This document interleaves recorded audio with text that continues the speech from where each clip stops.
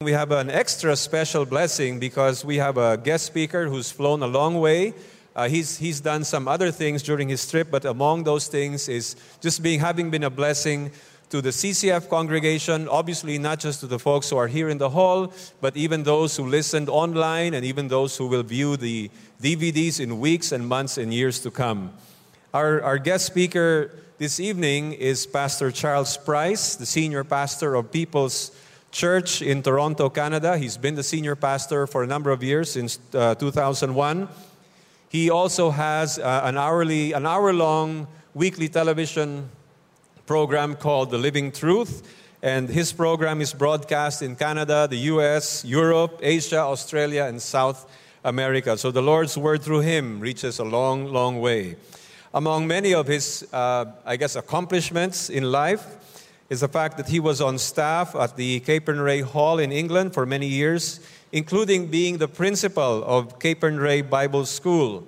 And it was during this time when Pastor Charles also was in an itinerant ministry of evangelism and Bible teaching. And throughout this time, he actually got to preach in more than 80 countries.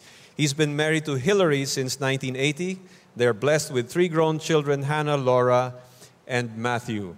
But above everything else, based on what I have come to know about this man in the brief time we've spent together and the message that he has allowed the Lord to speak through him in 5 services so far, talk about the Holy Spirit's power working in people. Well, yeah, you can give the Lord a clap offering. Certainly, he deserves more than what we can give. I believe that inside this man beats a heart of simple, sincere, and pure devotion to Jesus Christ. And I mentioned that a while ago we had a disturbing power outage. And I think there's an object lesson in that. Many of us, we experience a power outage in our lives, in our hearts, in our emotions, in our spirits. And if you're like me and you've experienced that, this message this evening is for you. So let's lift up to the Lord in prayer, His servant, our speaker, Pastor Charles Price. Father God in heaven, we thank you so much for the opportunity to listen to your word tonight. Thank you for securing this time and this place. And in spite of the incident a while ago, thank you for keeping it cool and safe and comfortable for the people who are now here. And Lord, we trust that indeed you are sovereign over all things, people, and situations. And this situation is no different. And as we entrust ourselves to your sovereign care, we ask that once more you will fill your servant, Pastor Charles Price, with your Holy Spirit, so that the words he will speak will be no more and no less than exactly those which you want us to hear. And for ourselves we ask for your grace and for your power to apply these diligently, joyfully, and consistently in our lives. We commit ourselves and this time to you in the name of your Son, Jesus, and all your people said, amen and amen. Please welcome Pastor Charles Price. Well, thank you, Pastor Ricky, very much indeed. And I'm glad this is the last service. And every service gets better looking. And you've kept the cream to the end. So it's wonderful to see you this evening. And it's been a great privilege to be here at CCF. I've known of this church for just a couple of years. And when I announced last Sunday morning in Toronto that I would be here this Sunday, a number of members of our congregation who are Filipino, because Filipinos are all over the world. Everywhere I go, they're Filipinos. I wondered if there'd be any left in Manila when I came here. But people said, oh, that's my church, or that's where my in-laws go, or that's where my friends go. And every service, the previous 5 services, there have been people who come to see me and say, do you know so-and-so? Do you know so-and-so? So there are much stronger connections than I'd realized between the People's Church and CCF. But there are a number of reasons why it's a privilege to be here, not least because I think God is doing some wonderful things in this continent of Asia.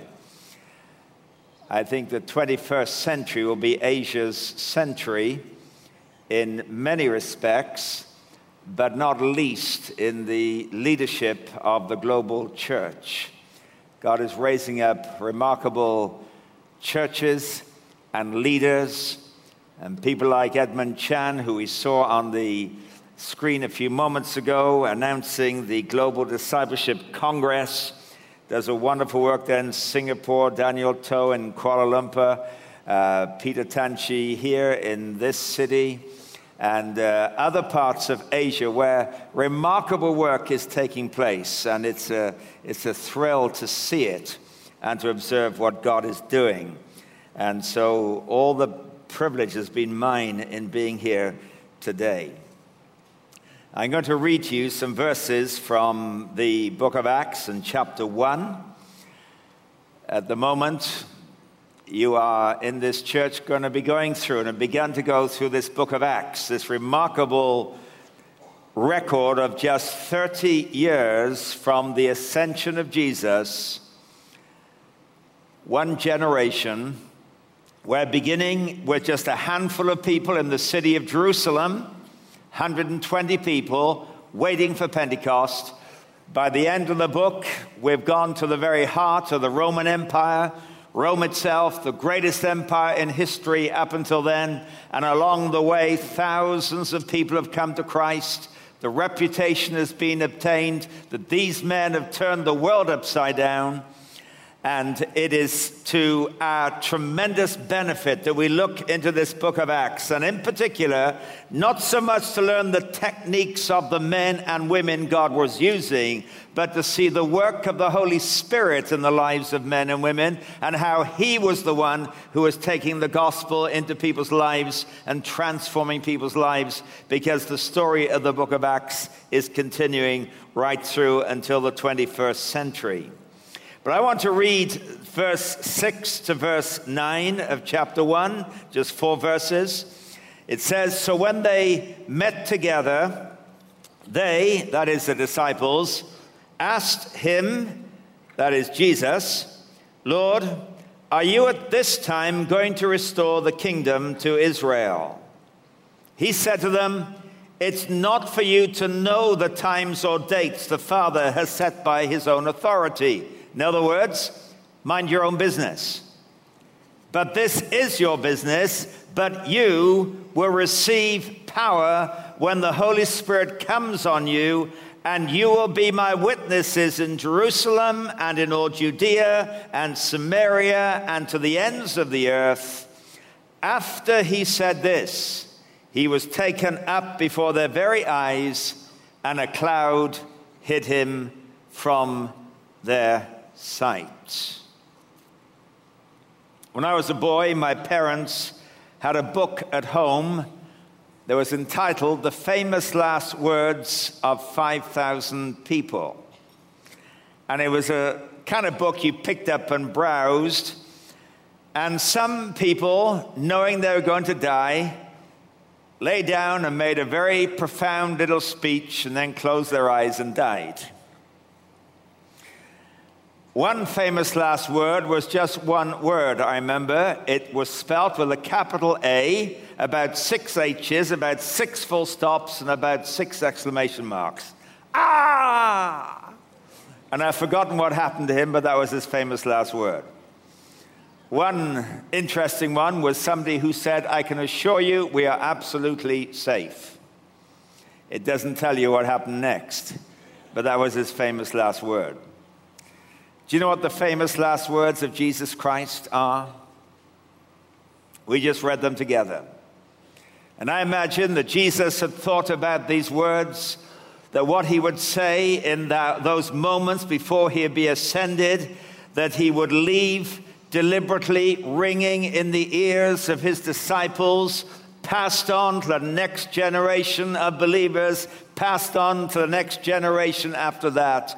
And it was this: "You will receive power when the Holy Spirit comes upon you, and you will be my witnesses in Jerusalem and Judea and Samaria and to the ends of the earth."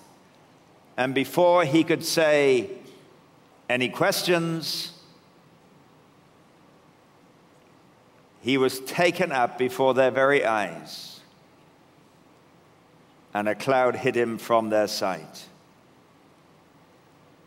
we need to understand what Jesus was talking about in these famous last words. He talked about three things. He talked about power.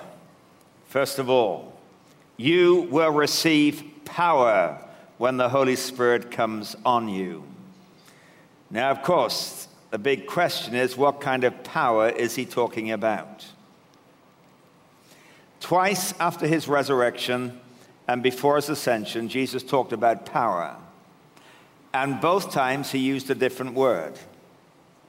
The word he used here is the Greek word dunamis.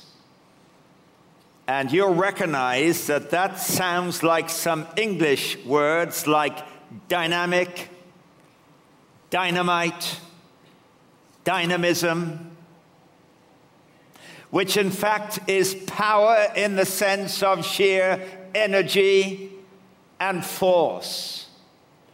And if anybody needed power, it was these 11 men. This conversation took place on the day of Jesus' ascension, which was a Thursday, 40 days after his resurrection. 6 weeks before, on another Thursday, the night before his crucifixion, these disciples had had their weaknesses mercilessly exposed to them. You remember that Jesus met with them to celebrate the Passover? The disciples hadn't understood anything more was going on than just celebrating the Passover, but Jesus knew more than they did. And at the end of the meal, you remember, he took some bread and he broke it and said, "This is my body, which is for you. Eat this in remembrance of me." And he passed it around the room, and then he took a glass of wine and said, "This is the blood of the new covenant. Drink this in remembrance of me," and passed it around. In other words, he was saying that my body is going to be broken and my blood is going to be shed. And do you know what happened next? Luke tells us that a dispute arose amongst the disciples as to which of them would be the greatest. Can you believe that? They started arguing, which is the greatest? And you can be pretty sure it wasn't Peter saying, "Well, you know, I think John is probably the greatest. After all, he's a disciple whom Jesus loves." And John saying, "Oh, thank you very much. That's very nice of you." No, I think James is probably the greatest. James, "Oh, no. I think it's Thomas. He's probably the greatest." And Thomas saying, "Oh, thank you very much for saying that. I think it's Thaddeus, because the last will be first and nobody's ever heard of him."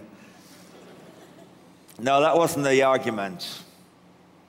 The argument was Peter saying, "What do you mean, who's the greatest? We know fine well who is the greatest. It's me." And John saying, "You're just a loudmouth. I mean, who's the disciple whom Jesus loves, huh?" And Andrew saying, "Yeah, but who wrote that? You wrote that in John's gospel. Nobody else wrote that. You just made that up." And they were disputing like this as to who was the greatest.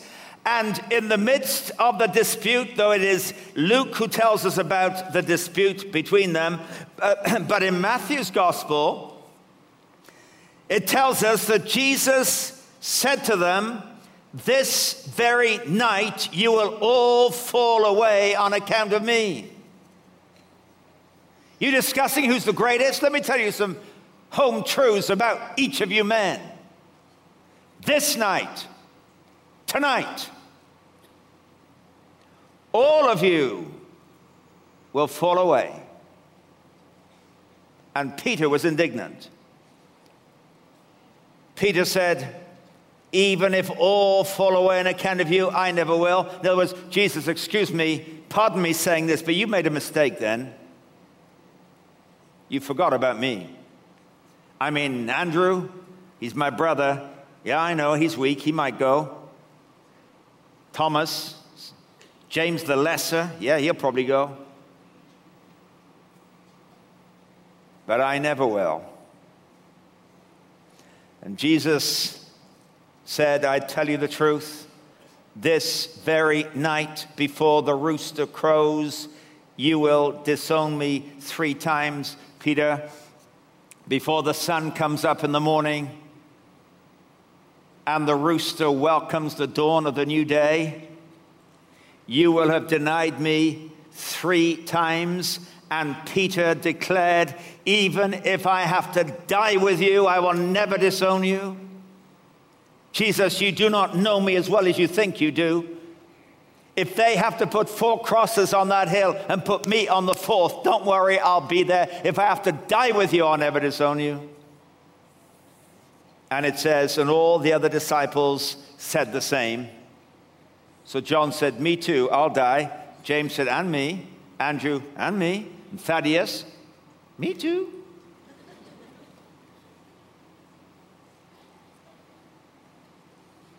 Do you think they were play acting?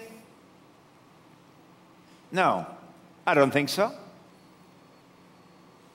I think these men loved Jesus. They'd spent 3 years with Jesus. They were totally committed to Jesus, to what they understood of Jesus. They said, no, we'll stick with you. Of course, they didn't understand what was going to happen. But they said, they were serious. I have no doubt about that.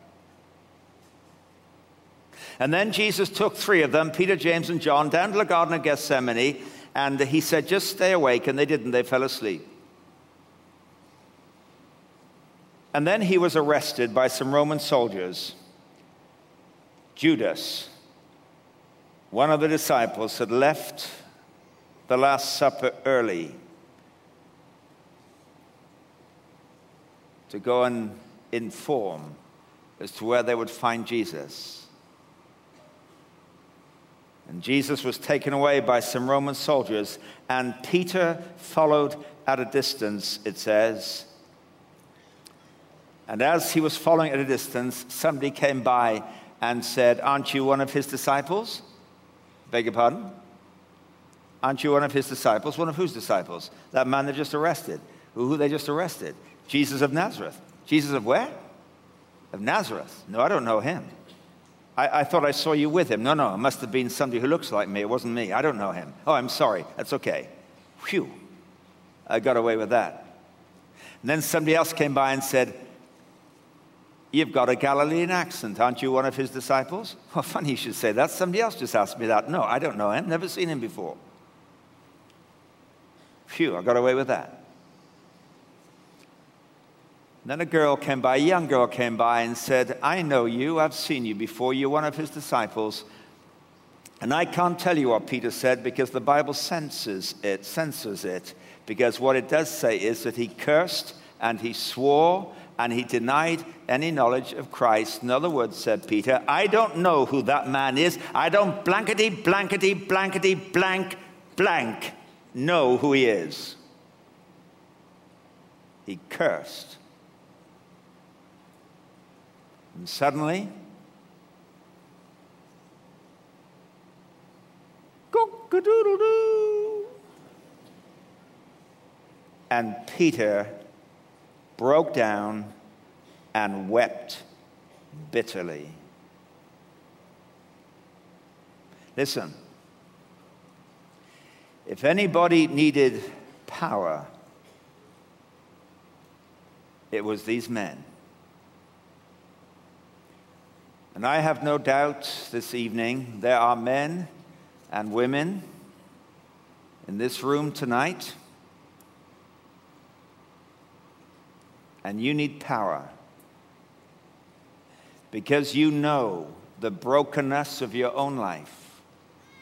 You know the weakness of your own life. You know the times you've committed yourself. I'm going to change. I'm going to be different. And you're not. It may be that you're a Christian. And you know that your sins have been forgiven, but you've been simply trying to make your Christian life work by your own disciplined activity. And it's not working. There may be those of you here, and you're not yet a Christian, and I'm so very glad that you're here. You may be here out of curiosity. You might have come with a friend. You might have come with a wife or with your husband. But you know the things that defeat you. You know the things that you battle with, and you come away defeated again and again.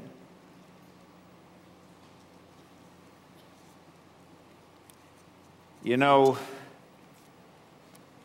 sometimes our defeat, our failures become our best friends because they make us aware that I do not have in myself what I need.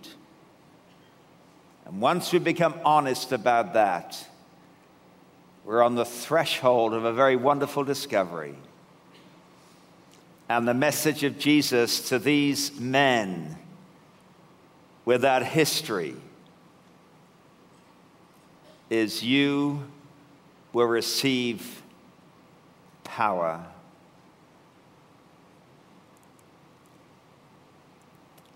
It wasn't just Peter. They all forsook him and fled. John was the last one to stay at the cross, but he left as well. Do you know, not one of the disciples of Jesus attended his funeral? Have you ever noticed that? Only 4 people went to Jesus' funeral. Joseph of Arimathea, Nicodemus, Mary Magdalene, and Mary, the mother of Joseph. They're the only ones who went to his funeral. Where were the 12 disciples? Well, one had committed suicide, Judas Iscariot. The other 11 were behind locked doors for fear of the Jews. If anybody needed power, it was these men. But I said just now that Jesus used 2 words for power after his resurrection and before his ascension. And the other occasion was in Matthew 28 and verse 18. Where it says, Jesus came and spoke unto them, saying, all power is given unto me in heaven and on earth. Go therefore and teach all nations, baptizing them in the name of the Father and of the Son and of the Holy Spirit. I'm quoting there from the King James Version, which uses the word power, but it's a different word to the word power in Acts 1 verse 8. The word he uses here is the word exousia, and that means power in the sense of authority. And some translations translate it straight as authority. It's the kind of power a policeman has when he puts his uniform on.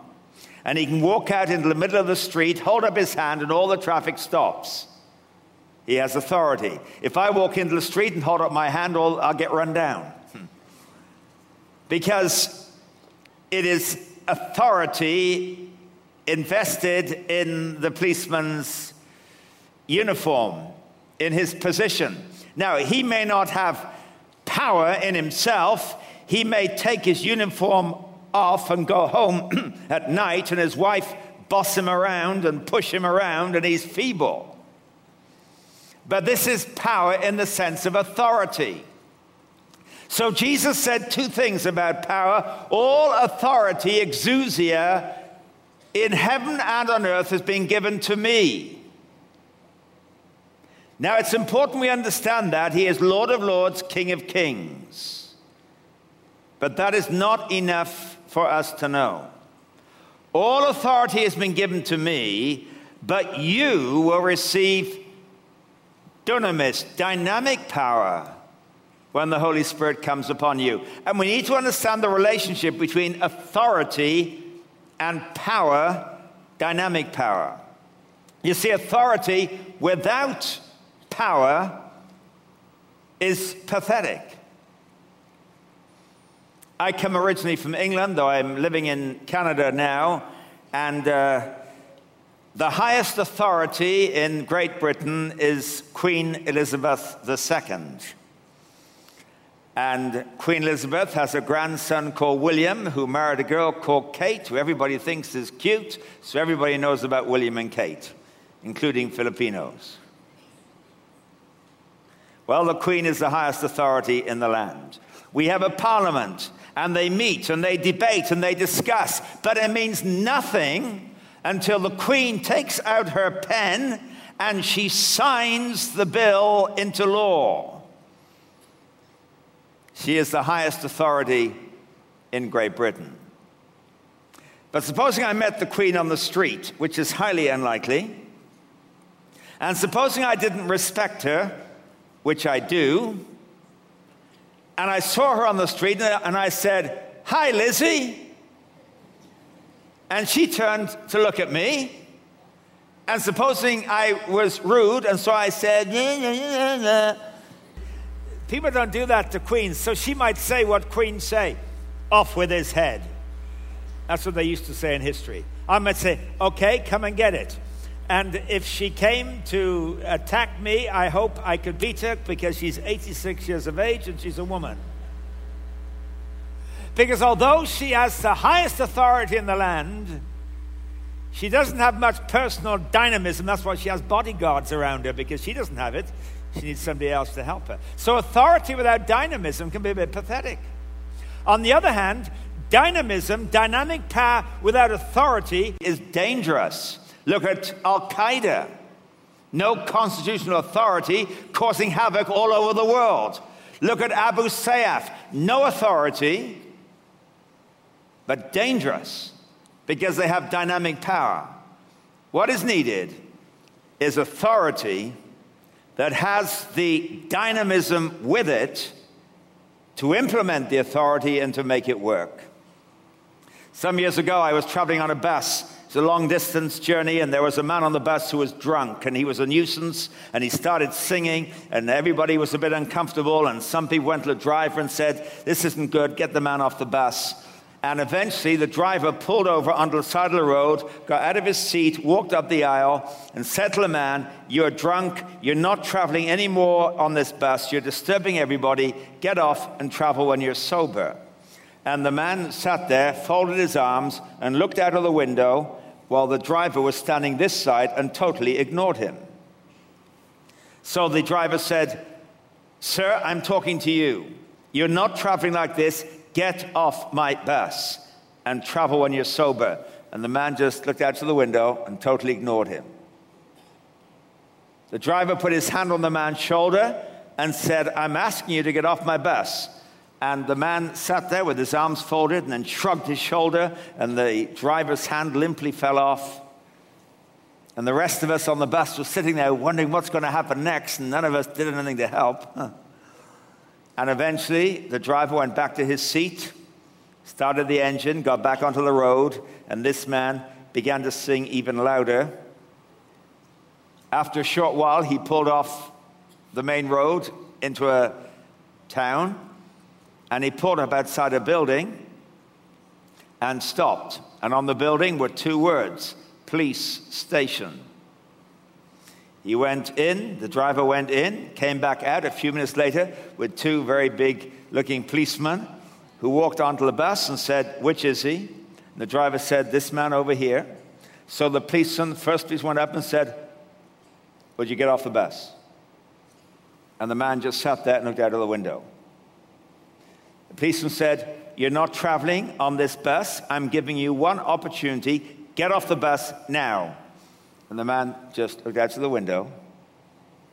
The policeman put his hand onto the man's shoulder. His fingers seemed to sink into his shoulder. He yanked him to his feet, swung him around. The other policeman got the other side. The last we saw was him going to the police station like this. Now, the driver had all the authority to say, "Get off the bus," but he had no dynamic to make it happen. The police had the authority to tell him what to do and the dynamism to make sure it happened. Now, listen. Jesus said, you disciples need to understand something absolutely vital. All authority belongs to me. I have the right to tell you what to do. All authority in heaven and all authority on earth has been given to me. Therefore, go and make disciples of all nations. That's your instruction. And I'm going to leave you to think about that for a few days, because that was up in Galilee. And no doubt, during those few days, these disciples said, "Hey, we got to go and make disciples of all nations." Man alive, how are we going to do that? We're a pretty pathetic bunch, you know. We've got lots of, we couldn't do it before. How are we going to do that? And then on the Mount of Olives, just before he ascended, oh, by the way, Here's my last word to you. You will receive power when the Holy Spirit comes upon you. And then you'll be my witnesses in Jerusalem, Judea, Samaria, and to the ends of the earth. And before they could ask any questions, he was lifted up from the earth and hidden by a cloud, with a message left ringing in their ears. You will receive power. You will receive power. You will receive power. You will receive power. What is that power for? To implement what Jesus, in his authority, has told us what to do. That's why we must never separate the lordship of Christ from the power of the indwelling Holy Spirit. If ever we talk about the power of the Holy Spirit in a way that is separate from the lordship of Christ, we're asking for something that's not going to be biblical. And so you will receive power. And this power will enable you to fulfill and implement what the Lord Jesus Christ, as Lord, as King of Kings, will tell you what to do. An important verse in my life is 1 Thessalonians 4:24. He who calls you is faithful, and he will do it. Not he who calls you is faithful, so you be faithful and do it, but he who calls you is faithful, he will do it. The one who calls you as your Lord is the one who will do it by his indwelling Holy Spirit in your life. And so when you read in the book of Acts, from chapter 2 onwards, you discover a different group of disciples. Peter got up and preached on the day of Pentecost. 3,000 were converted. He and John went into the temple in Jerusalem in chapter 3, and there was a man who had been crippled for years, and he asked them for money, and Peter said, I don't have any money, but what I have, I'll give you. What have you got? In the name of Jesus, get up and walk. And the man jumped to his feet, and he began to walk and run around, and a great crowd gathered, and they got all excited. And Peter said to this crowd, men of Israel, why does this surprise you? Why do you stare at us as if by our own power or godliness we made this man walk? Don't look at me. I am not a miracle worker. I didn't do this. The God of our God of Abraham, Isaac, and Jacob, the God of our fathers, has glorified our servant Jesus. And he's saying this. I didn't do this. We didn't do this. This is what God has done by the gift of his Holy Spirit in us. And when the local authorities got together later in that chapter, it says in verse 13, when they saw the courage of Peter and John and realized that they were unschooled, ordinary men, they were astonished. And they took note that these men had been with Jesus. In other words, when they saw these men, and they'd been living in Jerusalem for 7 weeks, they came on what we call Palm Sunday. This is now about 12 weeks later, actually, by the time we get to here. They've seen these men for about 3 months. They knew them at their worst moment. All the rumors around Jerusalem about Jesus' disciples running away and hiding and scattering, one of them having committed suicide.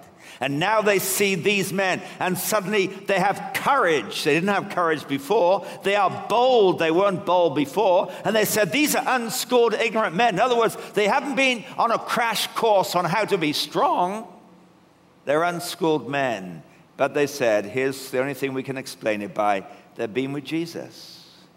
What we see in them is Jesus.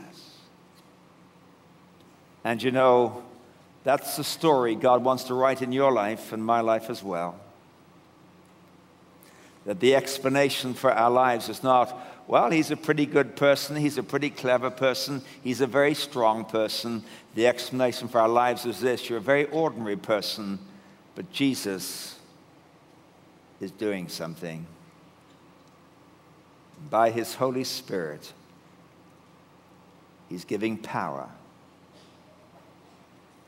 Do you know anything of that power?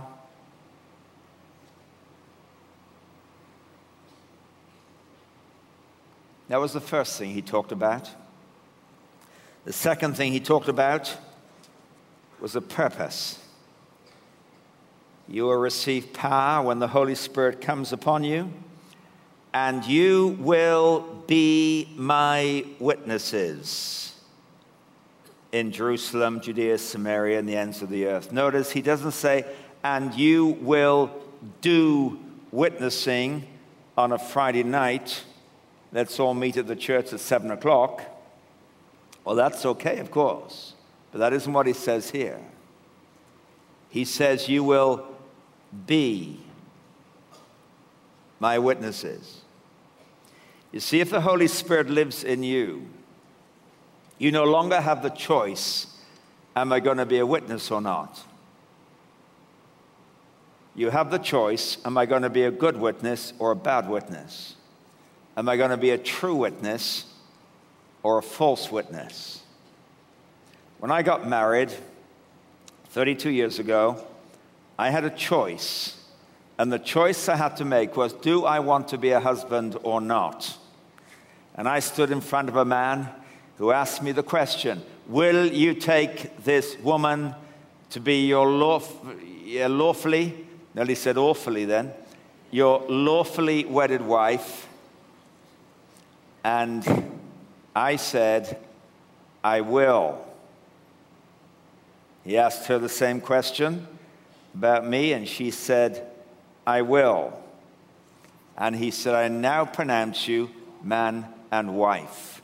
And from that moment on, 32 years ago, I have never had the choice, do I want to be a husband or not? Because I am a husband. The choice I have to make is this: am I going to be a good husband or a bad husband?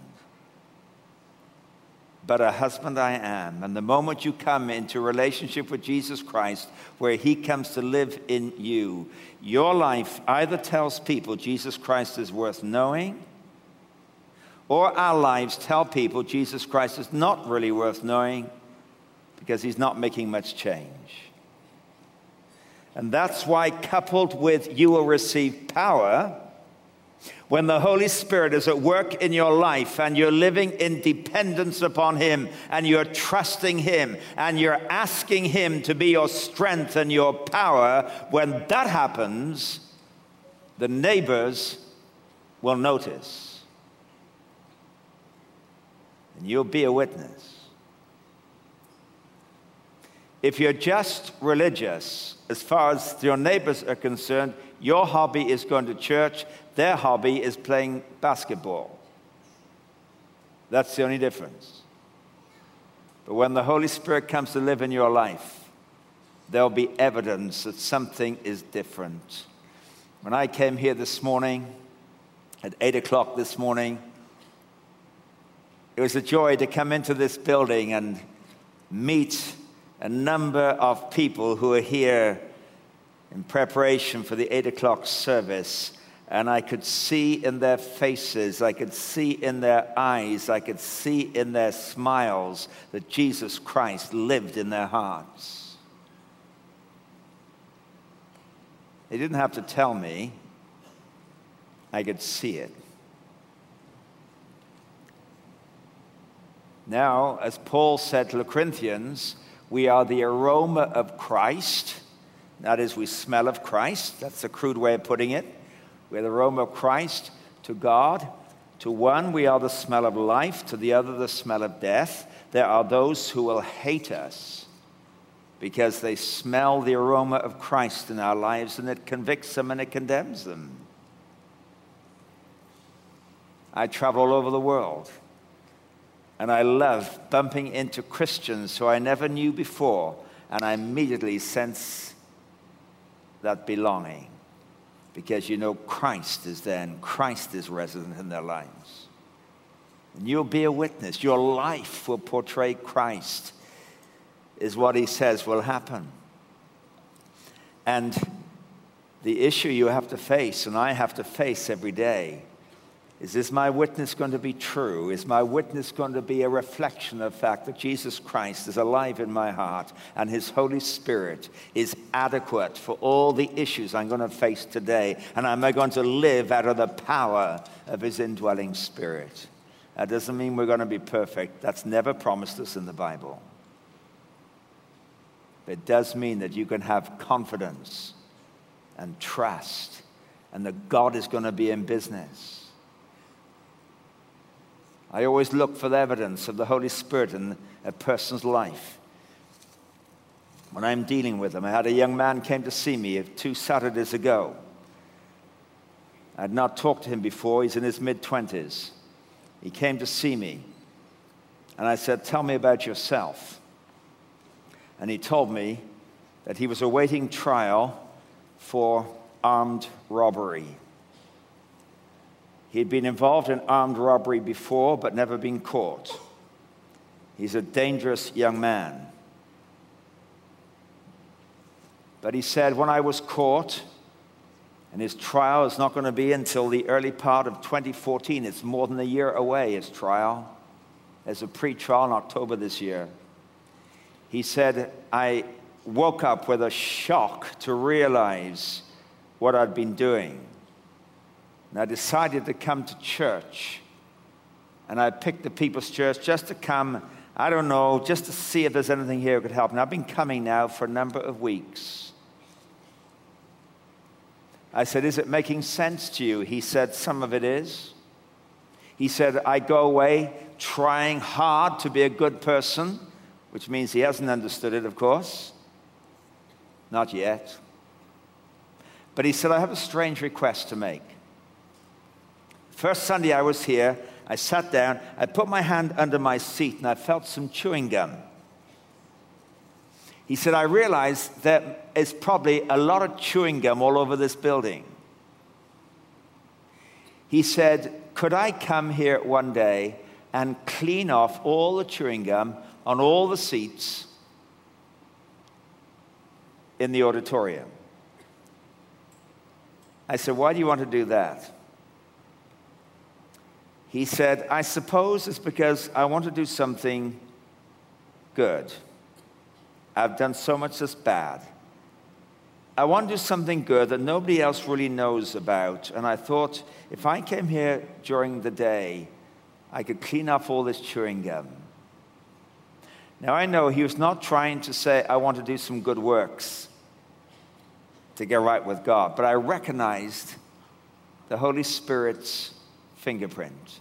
Paul said in Ephesians, if you steal no more, and go and earn some money and give it away to those who are poor. In other words, do the opposite of your stealing. And I recognize, although he doesn't know this yet, the Holy Spirit is saying to him, I'm after you, and I'm putting into your heart an appetite for something good. It's like Cornelius, the Gentile first convert. God said, your works have come as a sweet-smelling savor. Your works don't save you. They will never save you. But I love your good works because they smell of something good going on in your heart. And you see, that is the evidence. And this young man is going to come to Christ. He hasn't yet. I was talking to him on email yesterday. He's not a Christian yet. But he's going to be, because I can see how the Holy Spirit is at work in his life already.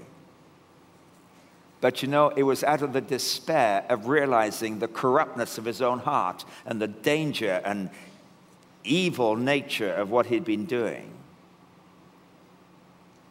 He's discovered, I need power. And the evidence of that power is you become a witness. Something happens in your life that begins to show the finger marks, the fingerprints of Jesus. And then Jesus talked about a third thing. He talked about power. He talked about a purpose. You'll be my witnesses. He talked about a process that they would follow. You'll be my witnesses in Jerusalem, Judea, Samaria, and to the ends of the earth. And I'm sure the disciples' hearts sank when he said, Jerusalem. Oh, no. That's where we've been for the last weeks, and we've made such a mess and such a failure. Why can't we go to somewhere where nobody knows me, and then I can be a good witness? Do you ever have that temptation?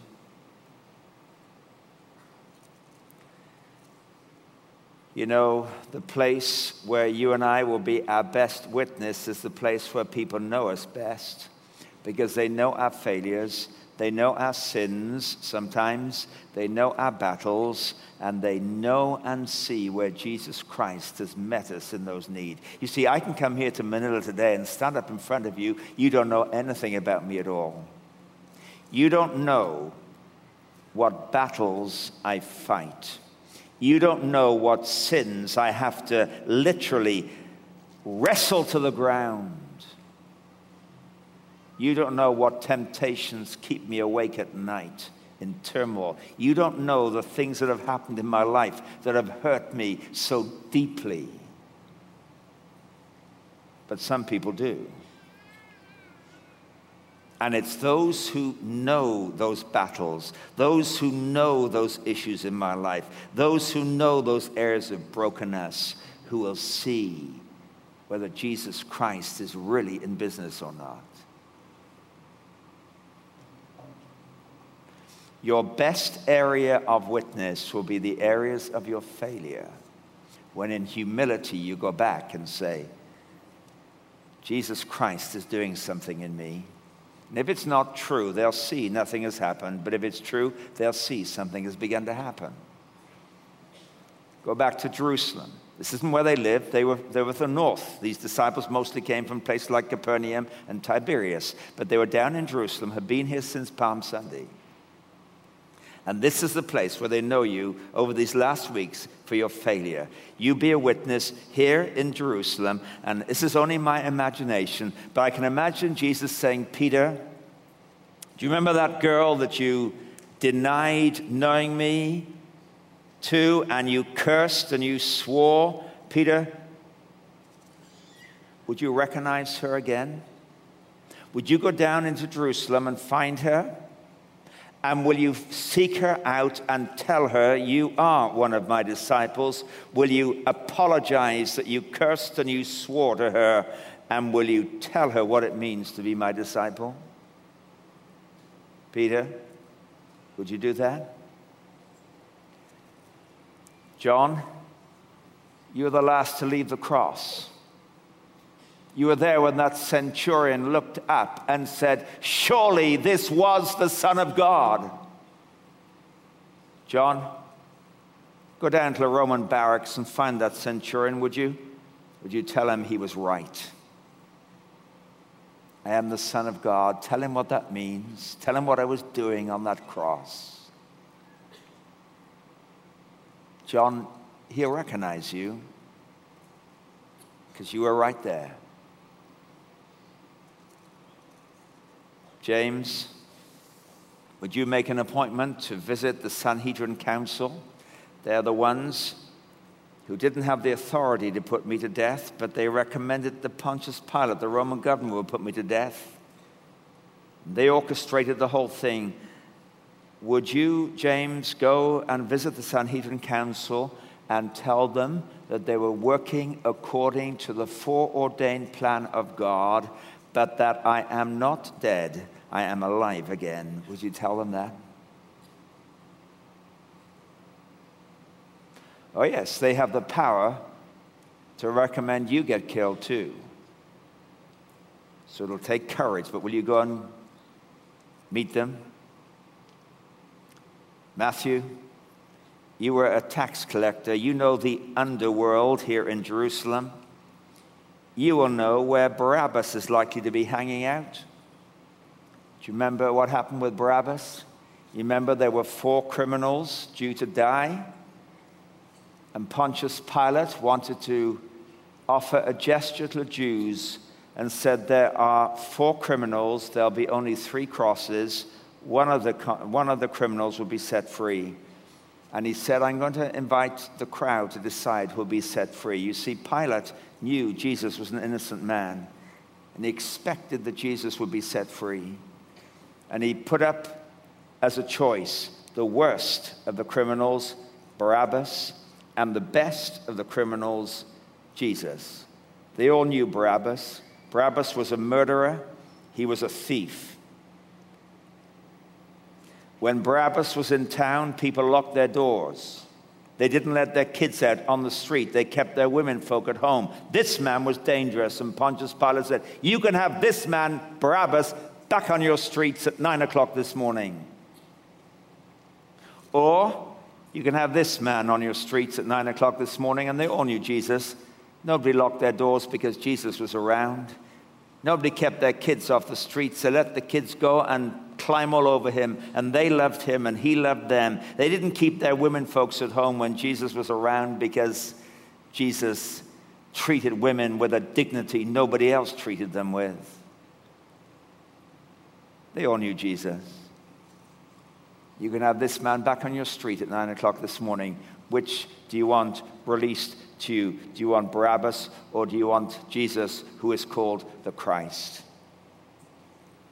And Pilate fully expected them to say, release unto us Jesus. But instead they said, release to us Barabbas. And Pilate began to argue with the crowd. Why?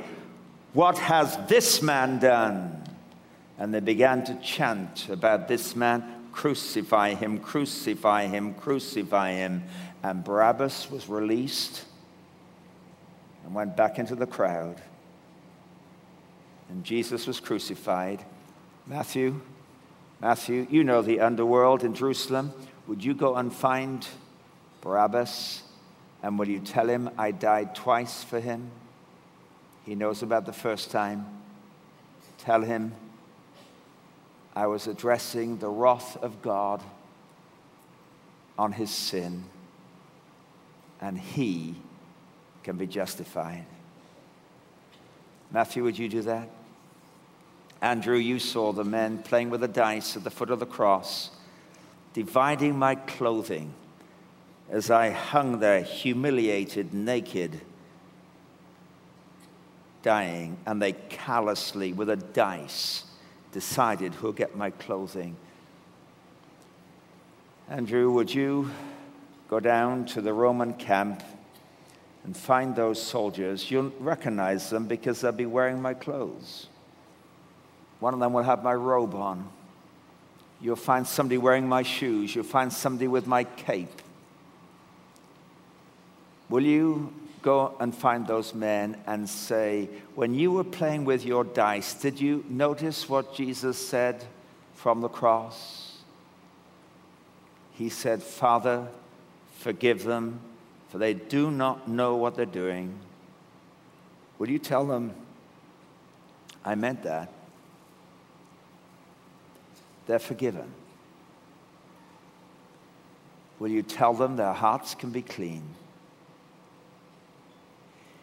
You see, this was their Jerusalem. I don't know what your Jerusalem might be. It might be your place of work. Or maybe things have gone wrong, and maybe you have acted in a way that is wrong. You need to go back and put it right and say, I want you to know Jesus Christ has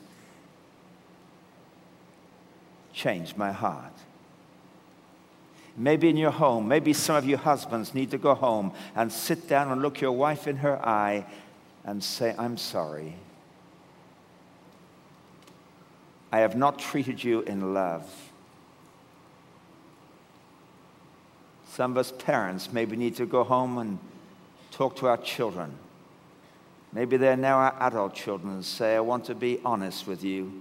I want to be humble before you and say, I'm sorry for this. I'm sorry about that, because I want you to know that Jesus Christ has done a work in my heart, and I want you to be the beneficiary of that. I want you to receive the benefit of what God has done in my life, in my Jerusalem.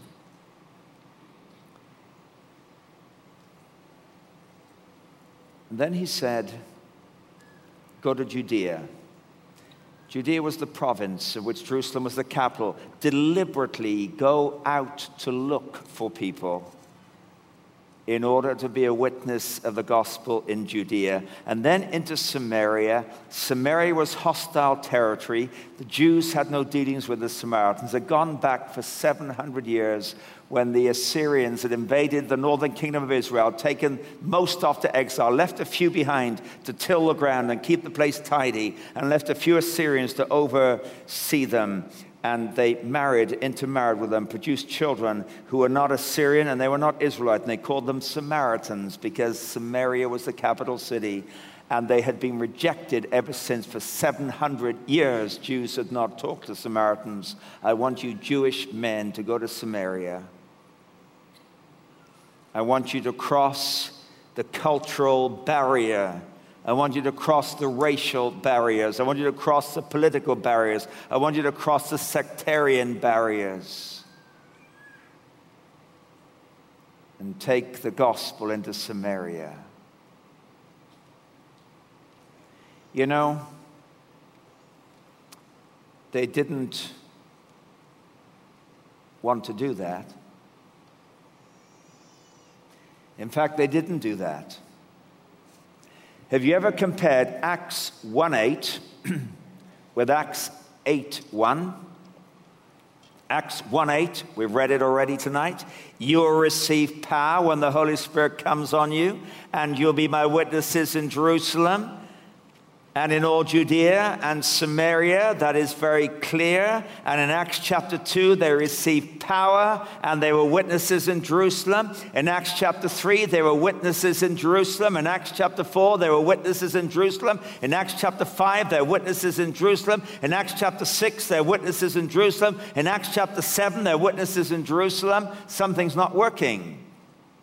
And months have gone by, and possibly years have gone by, and there's still witnesses in Jerusalem.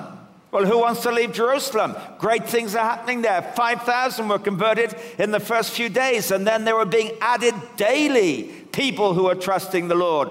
Who wants to leave Jerusalem? This is where the action is. You can hear Peter preaching on Sunday morning, John preaching on Sunday night, James leading the youth meeting, Mary Magdalene running the Sunday school, Mary the mother of Jesus leading the ladies' prayer meeting on a Tuesday afternoon, Nicodemus leading the Bible study on Wednesday night, Philip leading the outreach on Saturdays. I mean, this is the dream team. Who wants to leave Jerusalem?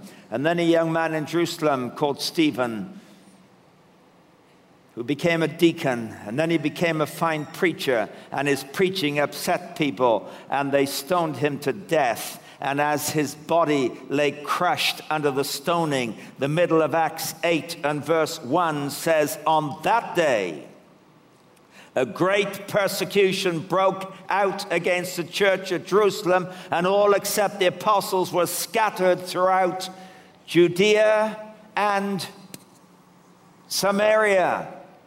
The place they were told to go in Acts 1 verse 8. They didn't go till Acts 8 verse 1. And they went in Acts 8 verse 1 because they were driven by persecution.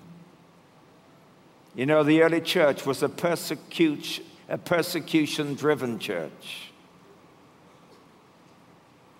And sometimes God has to disturb our comfort in order to move us in the direction that he wants us to go. But he will do that.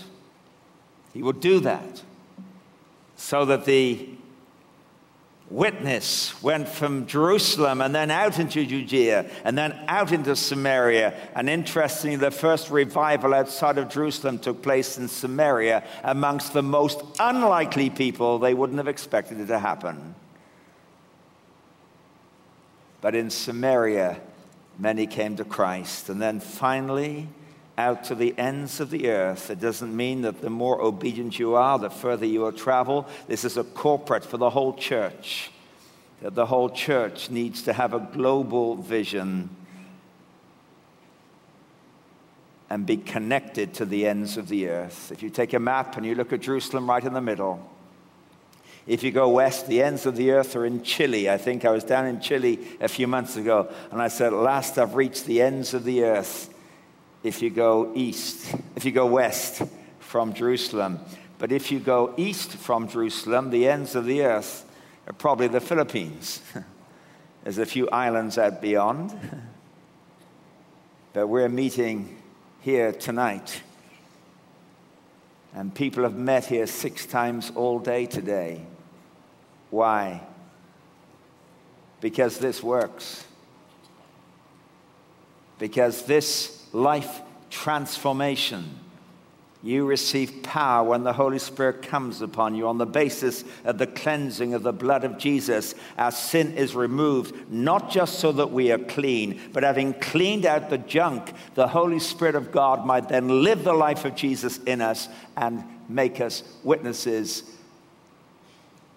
as far as Chile and as far as the Philippines, the ends of the earth from Jerusalem. And if that was the word Jesus gave to his disciples, it's the word he still gives to his church. And the privilege that you and I have is not to read the book of Acts as a history.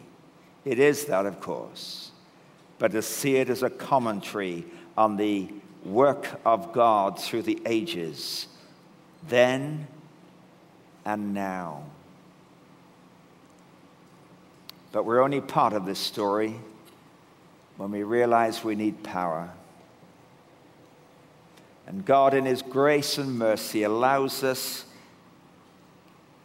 into so often brokenness and failure, so that we at last cry out and he meets us. And having met us and empowered us, our lives become a witness, and our words and our works become an expression of what Jesus Christ is doing in us. And our influence spreads Jerusalem, Judea, Samaria, and the ends of the earth. That's the story of the book of Acts. It's the story, potentially, of every one of our lives. As I finish, let me say this. If you don't know Christ for yourself, if you have no living personal relationship with the Lord Jesus Christ, then don't go home tonight without simply bowing your head and saying, Lord Jesus, I realize my sin and my weakness and my failure. You died to forgive me. Please forgive me and come by your Holy Spirit to live the life of Jesus in me. And he will do that, and you'll never be the same again. You need to tell somebody. We were told earlier there's a room you can go to if you're a visitor, but you can go there and find somebody and tell them. Tell a friend that you're with. They want to pray for you and help you and encourage you. But there are others of us, and we're more like the disciples. Yes, we are disciples. We're followers of Jesus, but we've been doing it in our own strength, and we constantly fail, and we need the working of the Holy Spirit in our lives. And we need to cry out to God, oh God, fill me with your Holy Spirit. Cleanse me of all the sin and self-sufficiency. And fill me with the Holy Spirit. I live in dependence upon him, that he in me might work in such a way that other people see Christ and are able to hear of him from my lips. And God will do that because he is far more interested in that than you and I will ever be. And the moment we say, Lord, please, I'm willing, he'll say, thank you, so am I. Let's go into business together. And like the book of Acts, the world was turned upside down. Let's pray together. Lord Jesus, We are so grateful this evening that we're not part of a religion. We're not part of just a lifestyle, but we've been invited into a relationship with God himself, whereby your Holy Spirit, you live in our hearts and you empower us in this fallen, broken world to be an exhibition of your presence, of your love, of your grace, of your power. I pray for those in this building tonight who came in here not knowing Christ as their Savior.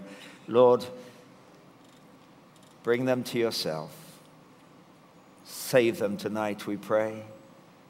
And for those who've been living defeated Christian lives, operating in their own strength, or holding on to favorite secret sins, Lord, bring them to a point of repentance and turning from that and a full surrender, that the Holy Spirit might exhibit his power in them.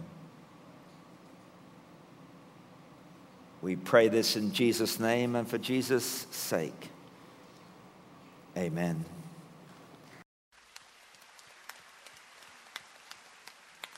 Let's all sing our last song. Come on and stand up.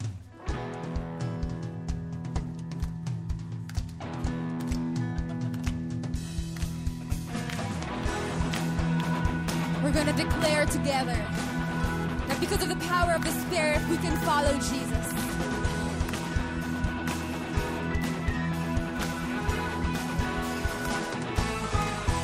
So Lord, my God, to you I put my trust.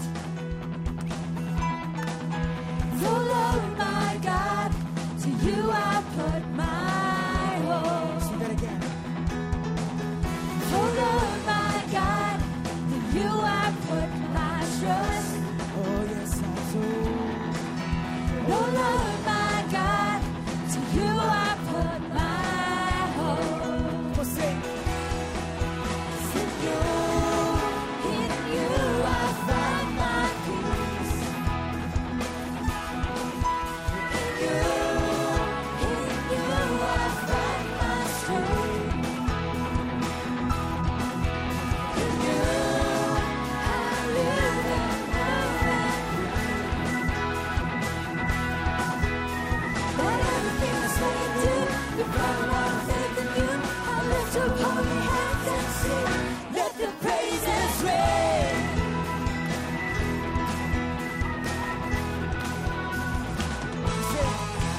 Oh Lord, my God, to you I give my hands. Oh Lord, my God, to you I give my feet. Oh Lord, my God, to you I give my everything. Say, call I am Lord. Oh Lord, my God, to you I give my life. Whoa, In you I find my peace. you will find my peace, Lord. In you I find my strength. Living, moving, breathe. In you I live and move and breathe. Make that commitment to Say Jesus. it to Let everything I say and do be founded by the faith in you. I lift up holy hands and say, let the praises ring. let the praises ring. Let the praises ring. Let the praises ring. Have a blessed Sunday, everyone. God bless you.